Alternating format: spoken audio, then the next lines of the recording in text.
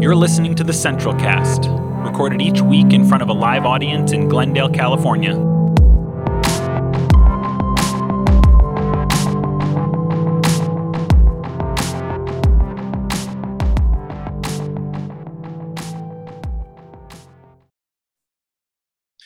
Hello, everybody. There was a confluence of three related events that happened this week that came together to form my talk today. Of course, on Monday, we had the leaking of the Supreme Court documents regarding the potential overturning of Roe v. Wade. That was Monday. And then on Wednesday, we had the third anniversary of the passing of Rachel Held Evans, who has meant a lot to a lot of us here at Central. And then, of course, today is Mother's Day. And so I actually had another talk all prepared on something else, but then Thursday came and I said to myself, I have to pivot and I think address what's going on and take all of these things that happened this week into account. And so today I want to talk about abortion, which is actually a topic we've never covered here at Central. We are a church that addresses a lot of hot topic issues or difficult to talk about issues, certainly, but we've never done this one. And I want to talk about abortion today and the way it relates to women's rights, the culture war, and theology. How's that for an ambitious Sunday morning topic or a conversation starter, right? And I want to be very sensitive today, as Max was at the top, and recognize that there may be people here or people watching via Zoom or people listening later to the podcast who have firsthand experience with abortion. And I just want to say that it's okay to feel whatever you're feeling today. My hope is that whatever gets said by me or by anyone else I hope that it's said with the utmost respect and understanding and compassion. That's my goal. I also don't want to center my voice today, to be very clear. I think that would be counterproductive and missing the point. So instead, I want to center women's voices, and in particular, two women that have had, I think, a lot of influence here. One of them being Rachel Held Evans, the late Rachel Held Evans. She had incredible insights into these matters. And also Kristen Kobes-Du-Mez, the author of the book that how timely is this? Reading for Book Club, Jesus and John Wayne. So I want to read some things they said about this topic, this matter, about abortion and women's rights and how it all intersects with theology and American politics. And then I'm going to comment on it a little and then hopefully stimulate a conversation this morning. It's okay if we don't, but my hope is that we do.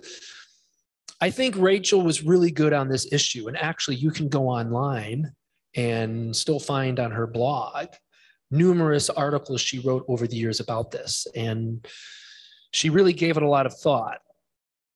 And she was really good on this issue because she had criticisms for both sides of the debate.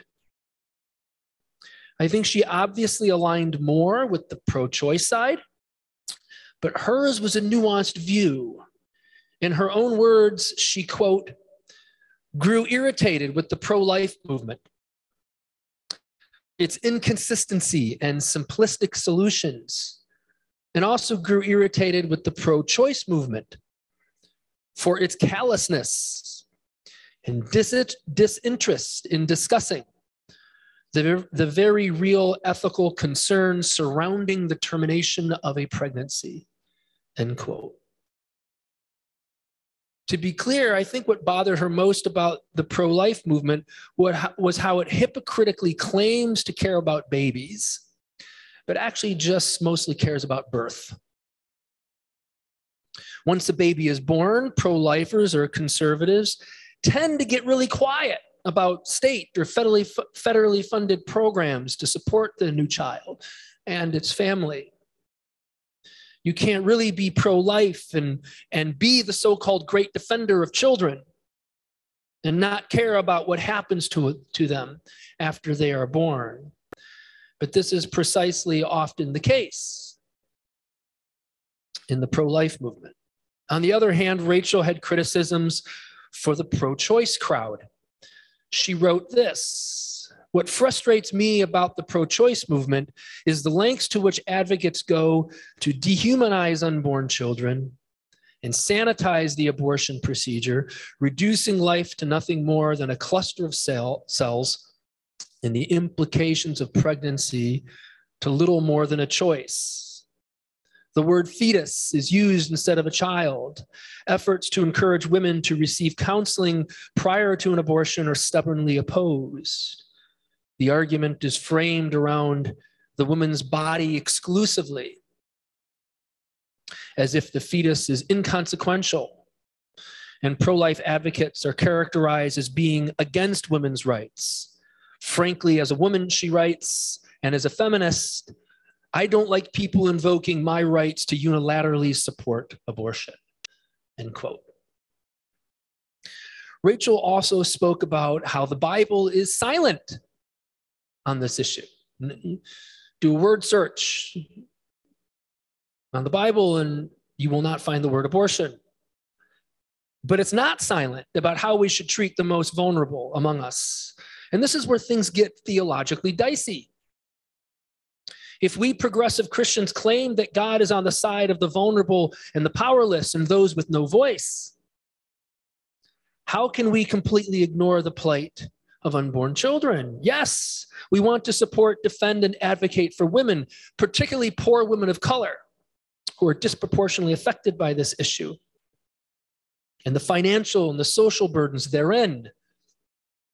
We absolutely need to support and advocate for them, but does this mean that we cannot also advocate for unborn children as well, or at all?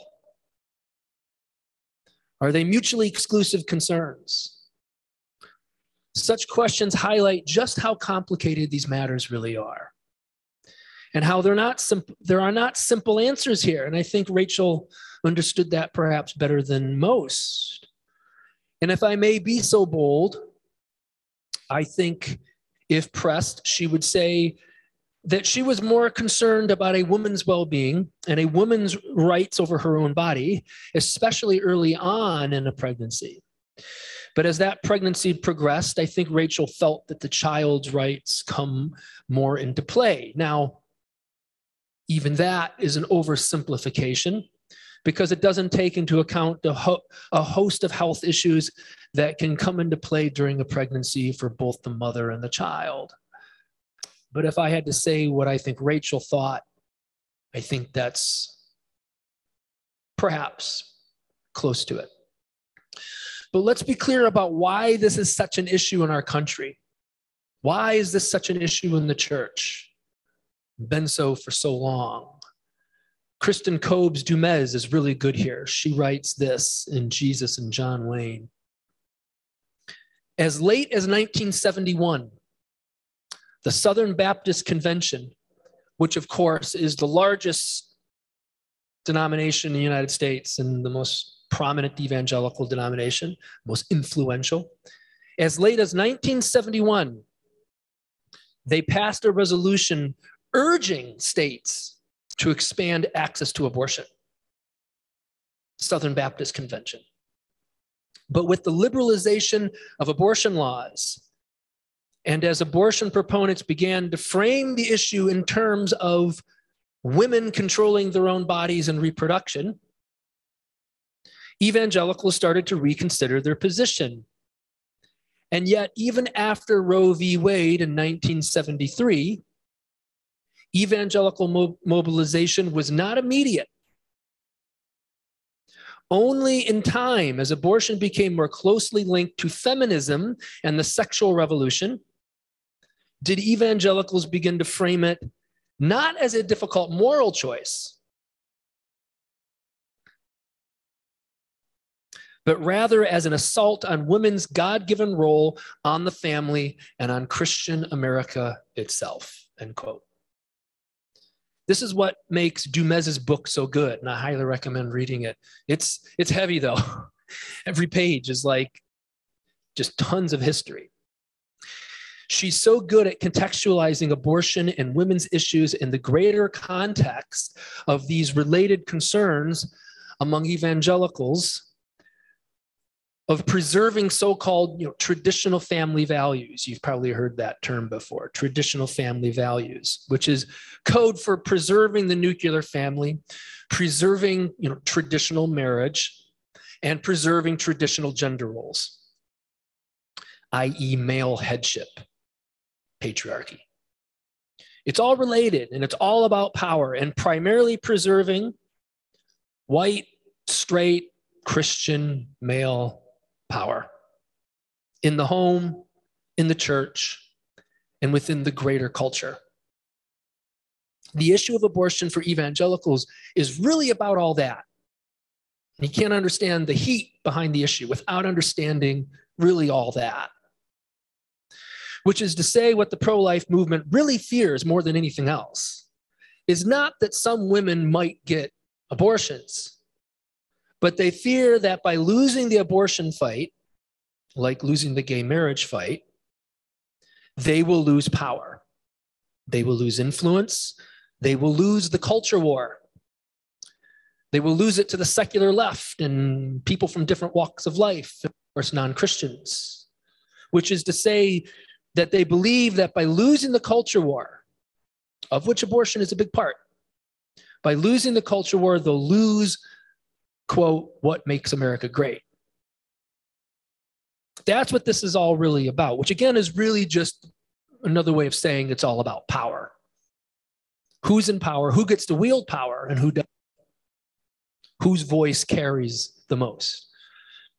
And actually, there's a deeper theology behind all of this for evangelicals, which can be described, and I've talked about this before, as a doctrine of chosenness. A doctrine of chosenness, which I get from our friend Tad DeLay. And it's this idea that America is a chosen nation and others are not. Christianity is a chosen religion and others are not. Men are chosen to govern, rule, and lead, and in general, women are not. Traditional marriage is chosen, and gay marriage is not, etc. These are the social hierarchies we're told God has set up, and woe to anyone who challenges them. And here's the thing about being chosen. Being chosen means never having to second guess yourself. Being chosen means never having to question the harm you might be causing, because after all, you're chosen. And that's the bottom line. What else needs to be considered? You are chosen and the other is not. For tens of millions of American Christians, there is this underlying doctrine of chosenness that informs much of their worldview and how they understand complex issues like abortion, marriage, gender roles, sexuality, national identity, etc.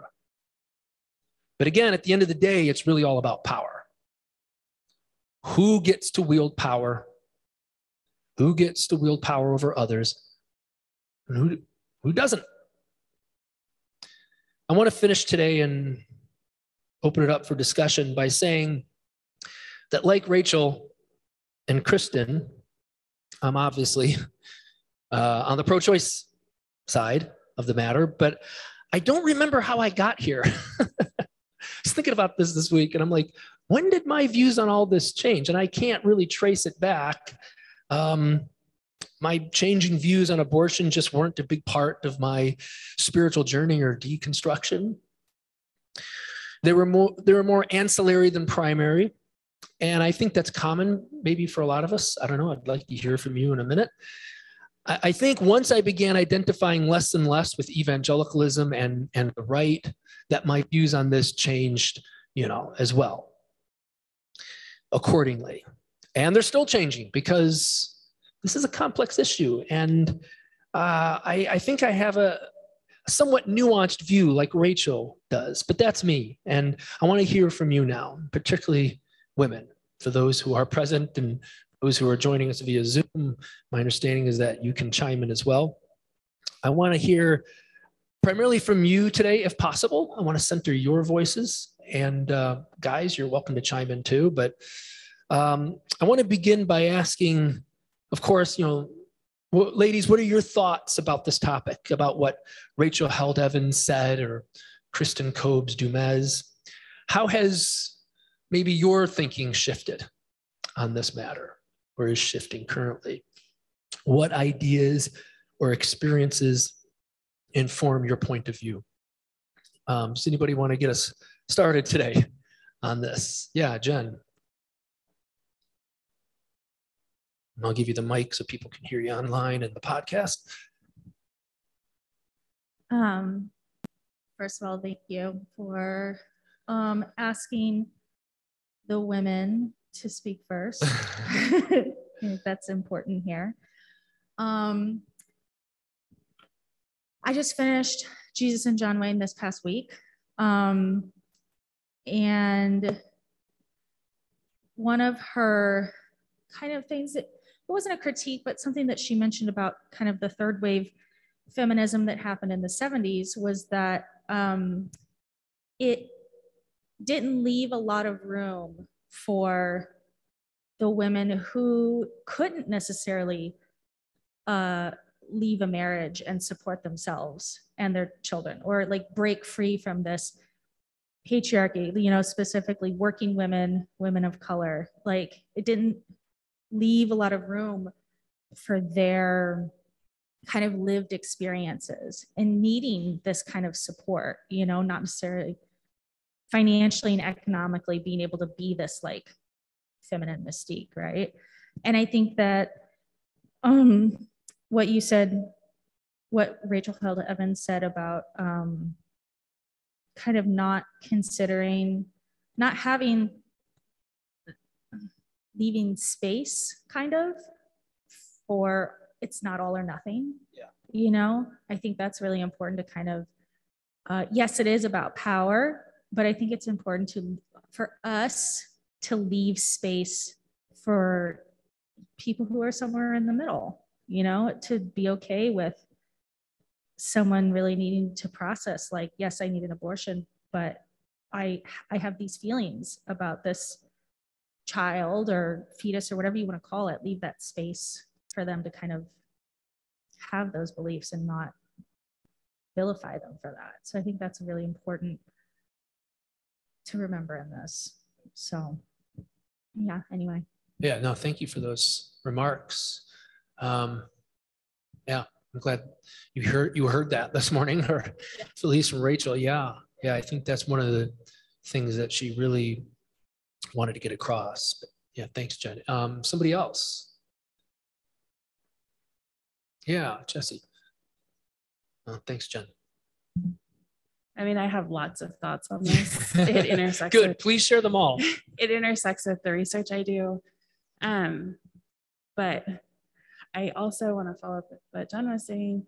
Like, the thing you didn't address that I think is really key in this conversation in terms of evangelicals is the roots of racism in this conversation, because it did not become a major issue for evangelicals until desegregation of schools. And it became the religious rights, one of their 3 capstone issues that they, over the last 40 years, have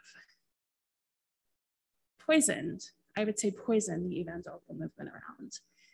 Gay marriage being one of the other 2. The third, I can never remember the third because the third is never as important as those 2. And it was really a guise for rallying around something else besides desegregation. And I think that's a key thing that especially the pro-life movement, if we call it that, doesn't ever want to acknowledge in their history. And a lot of people like Emily Joy have really gone back to, that is one of the key things. It's very racist, it's very white, it's very patriarchal. And I was also thinking, abortion for me is a key part of my deconstruction. The conversation around body autonomy, because I grew up being taken to anti-abortion rallies. And say that again. You grew up being taken to anti-abortion rallies. Got it. Yeah, like as a child being taken to protests. And, you know, my mom's an artist, so my mom's posters were never allowed because they were too graphic. And then growing up and going to high school and going to college and reading more about, you know, this SPC, Southern Baptist Convention in 1969, pulling their women's ordination for the first hostile takeover. And then in the 90s, the second hostile takeover of the SPC, where patriarchy is very entrenched. And starting to get a better view on the specifics and the numbers and the statistics, like most abortions happen in the first 12 weeks, when you're more likely to have a miscarriage in the first 12 weeks. And then becoming pregnant and miscarrying early on, and then becoming pregnant and caring to children full term, that made me militant in my stance on body autonomy, because of the lack of choice that you have as a pregnant person. Even in a progressive place like California, I was never allowed to have a choice on the procedures that would happen as I'm pregnant, because as a pregnant person, you lose your body autonomy. And there's something about that that's really unique, because no other person is told, oh, your cancer matters more than your body. Your cancer matters more than your choice. If you're a cancer patient, you have the option of whether or not you follow procedures or go through. But for me, I wasn't allowed to have a midwife as my provider because I had gestational diabetes. So there's a lot of loss that happens, and there's a lot of nuances that we don't talk about. We don't talk about the fact that most late stage abortions are people who have wanted pregnancies with birth defects, that the fetus or the child is not going to survive more than several hours or several days outside the womb. And those are complicated conversations that we've had every time we've gotten pregnant. What are the parameters of terminating a pregnancy? And we don't talk about those challenges because, and you definitely don't hear about those dynamics in evangelicalism, because that shatters the perspective. And so many people in those spaces go through thinking a DNC or a miscarriage is not an abortion when they both are. And you go through and think, you know, oh, fixing my infected uterus is not an abortion. Technically, those are all abortions, because we're not having a nuanced conversation about birthing. We're not having nuanced conversations about the history of when religion defines what a life is. None of the major religions define a life up until like 1900s as, you know, earlier than 20 weeks of gestation, which is a half pregnancy. But we don't have those conversations. And the Bible does have a formula in the Old Testament for abortion. We just don't call it that. There's the formula in Deuteronomy, and then there's the... What is that? Can you share that? There's enough scholars in this room. We could do this. I should memorize it. There's a formula in Deuteronomy, and it's tied to patriarchy. It's a mixture of elements that a woman takes to prove whether or not she's had an affair. And if she's had an affair, then she miscarriages. So the priest is enacting an aborticide to prove patriarchy. And we have parameters around, in the Old Testament, a maternal life matters more than whether or not she's carrying a baby. If you are pregnant and you inflict a miscarriage in the Old Testament, you're not sentenced to death. You do pay reparations, but if you kill the mother, you're sentenced to death. And so there are nuances within the text that evangelicals don't want to deal with. There's a lot more. Yeah. No, thank you for sharing all that. I mean, it just reminds us. Numbers 5.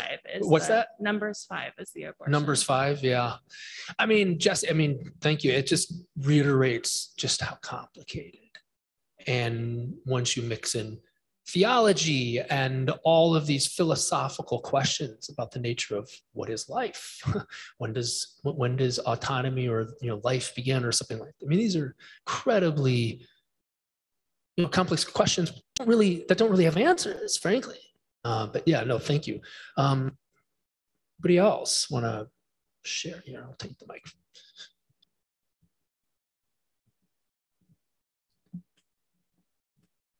Anybody else want to jump in?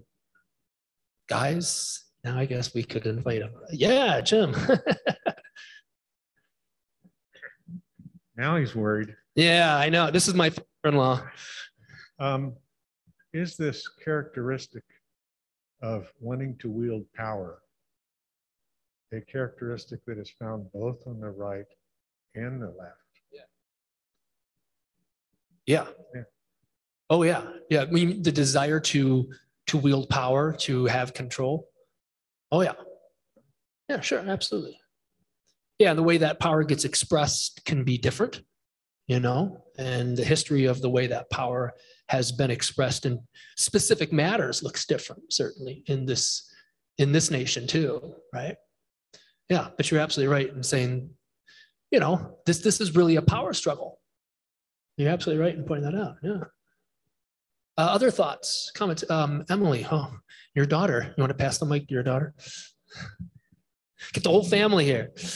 I was just going to say that, one thing that I don't think gets talked about very often or often enough is that it's possible to be pro-choice and anti-abortion for yourself, to say, or even as strongly as I don't believe that someone, you can believe that it's morally wrong to have an abortion and still be pro-choice and say that it's not a legislative issue. Even when, and I think back to when Aaron and I were a lot more conservative in our beliefs, and we were standing in line in Studio City waiting to vote on Prop 8. And I don't remember, because it was so confusing whether it was yes or no, which was either which to vote support, but we were debating because at that time we were not supportive of gay marriage in the sense that Aaron would not have performed a gay marriage. But in the end, he was like, well, ultimately, I don't think I can legislate my moral beliefs on other people. And so he voted whatever way, supportive of Prop 8 or gay marriage or, whatever way that was. And I just think that that's a nuance that doesn't get talked about enough, that you can say, I, as a Christian, am against abortion, and I think that it should. And then I would hope that you would then be working in all these other areas, in healthcare, in, subsidized childcare, in minimum wage, to support people to be able to support that, that pregnancy, if that's what you believe. And so I think that it's just so crazy that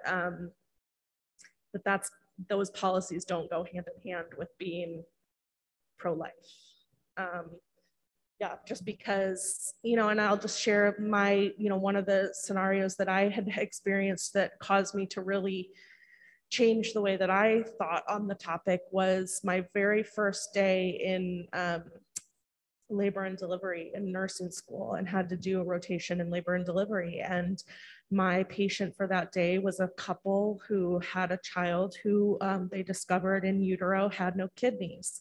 And you think, oh, well, you can get kidney transplants and dialysis, and you can live without kidneys. But unfortunately, if a baby in utero doesn't have kidneys, they don't produce urine, and the urine is what creates the amniotic fluid, and the amniotic fluid being breathed in and out of the lungs in the uterus is what causes the lungs to develop. So a baby who is born without kidneys can't survive because their lungs won't develop. And, and this is very triggering, I apologize. But I had to, sit with this family for hours after their baby was born, just waiting for it to pass. And, walking with a newborn baby that has just passed, me personally had to take it down to the morgue.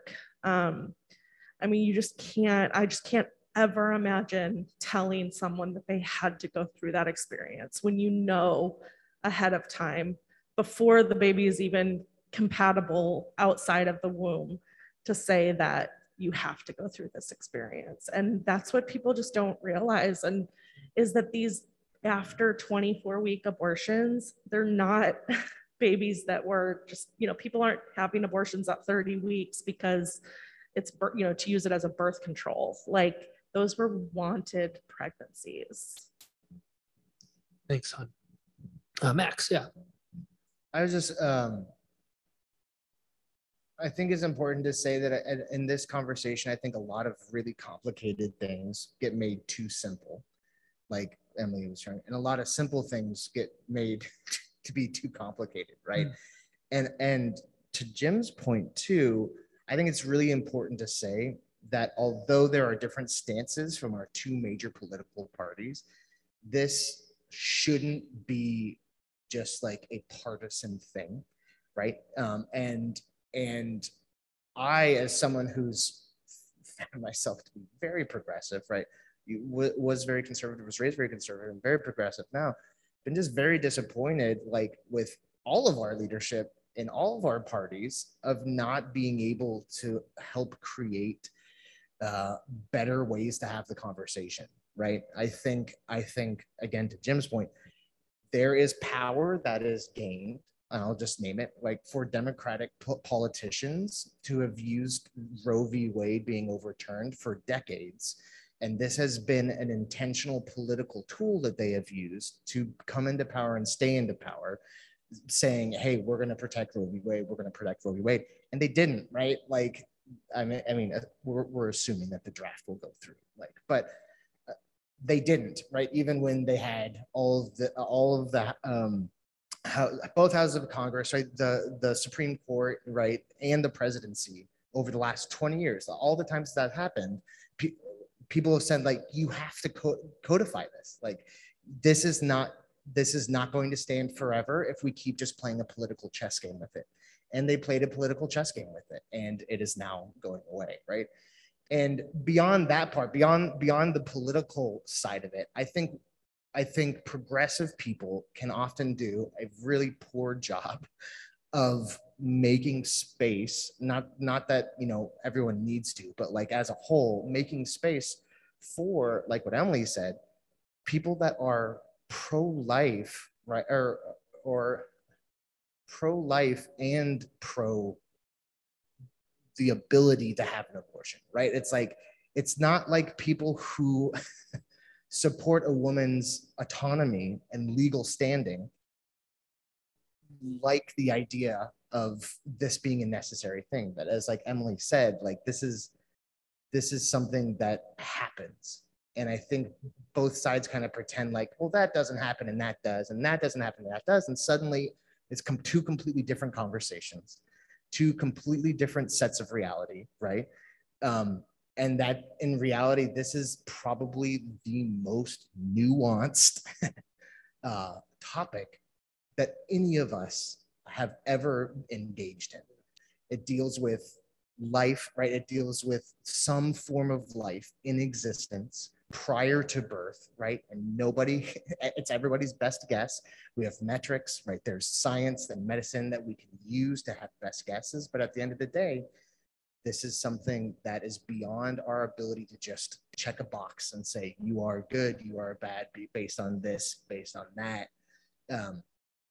So anyway, I feel like we so often get into like the back and forth, and it's really important just to say, like, mothers, women, right, non-mothers have been failed by both parties, by us, right, by men, by, and Jesse laid this out too, right, by white supremacy, by misogyny, by patriarchy. Like, this is a systematic failure.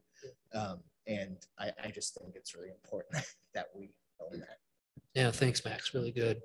And I hear Rachel Held Evans in all of that, and a lot of what Emily was saying. Like, I think Rachel was kind of in those nuanced places as well. But good stuff. Anybody else have any comments, remarks, questions? Hey, Aaron. Yeah, who's that? Hey, this is Lakin. Welcome. Joining us from the Pacific Northwest. Yeah, this is weird. I've never done this in a live service before, but I just wanted to give a couple thoughts. It's strange because, I think kind of like you were talking about, abortion for me, growing up religious wasn't exactly one of, like the staples. It was kind of honestly like things like abortion and hell, they were kind of just like out there. I didn't really like think about it. It didn't really affect me personally. So as I went through, deconstruction, my views have just kind of changed, kind of like you. I'm like, okay, like I don't really know when I got like here, but it's just kind of happened gradually. And, I was thinking about kind of like two different ways I feel like people approach abortion. And I feel like maybe one of them is more like strictly scientific. Like, well, when is it, a life? When is it a child? Like, when is it, when does it matter, basically? And I feel like some people, the more conversations I have, it's more like the other side is the emotional factor of like, when is it a child? And like having now gone through, IVF and IUI, like different ways to get pregnant, because that's the only way we can as a same-sex couple.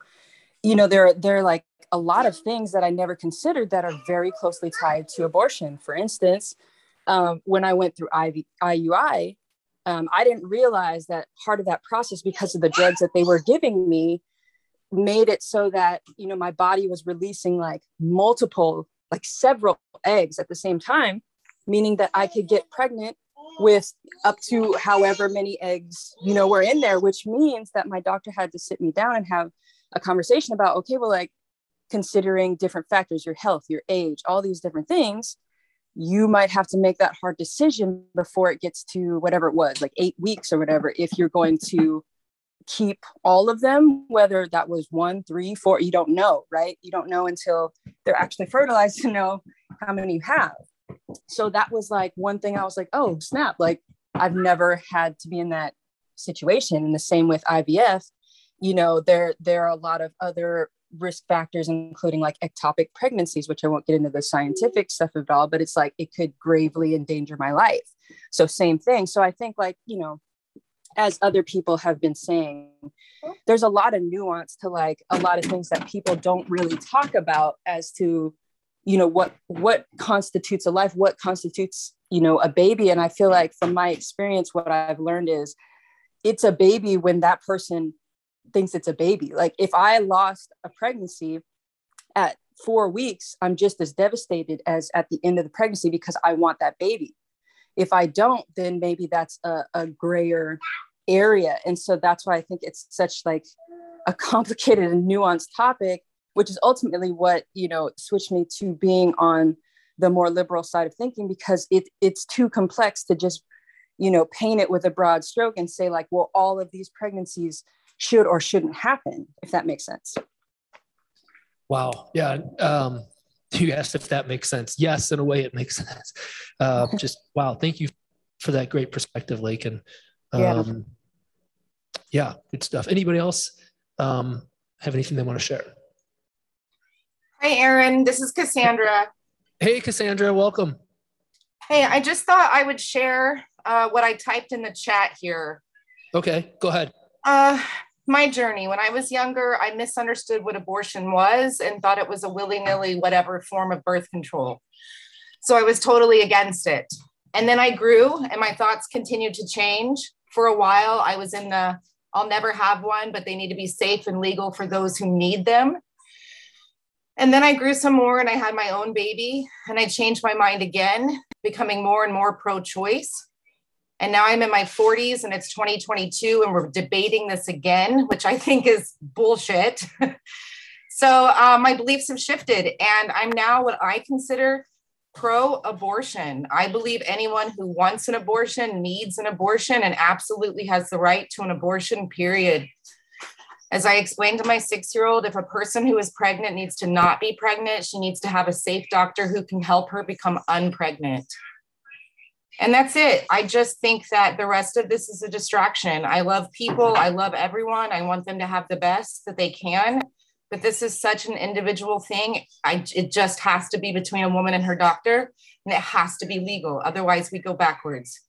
And I can't see that. Well, that's it. I just wanted to share. That's where I'm at. Yeah. Awesome. Thank you for sharing those thoughts and reading what you shared in the chat column there on Zoom. Yeah, really interesting conversation. And we could keep going, right? I mean, this is not like we're going to solve anything here, but it's really important to keep all of these perspectives in mind and to continue to grow in our understanding of these things and dialogue, especially listen to women, us men. Yeah. Well, thank you for being here, and thank you to all of you that joined us via Zoom, and to all of you who are listening to the podcast. Thank you for doing so. And we should probably conclude there, let people go to, I guess, brunch if they're going to brunch. But otherwise, thanks so much for being here, everybody. Go in peace.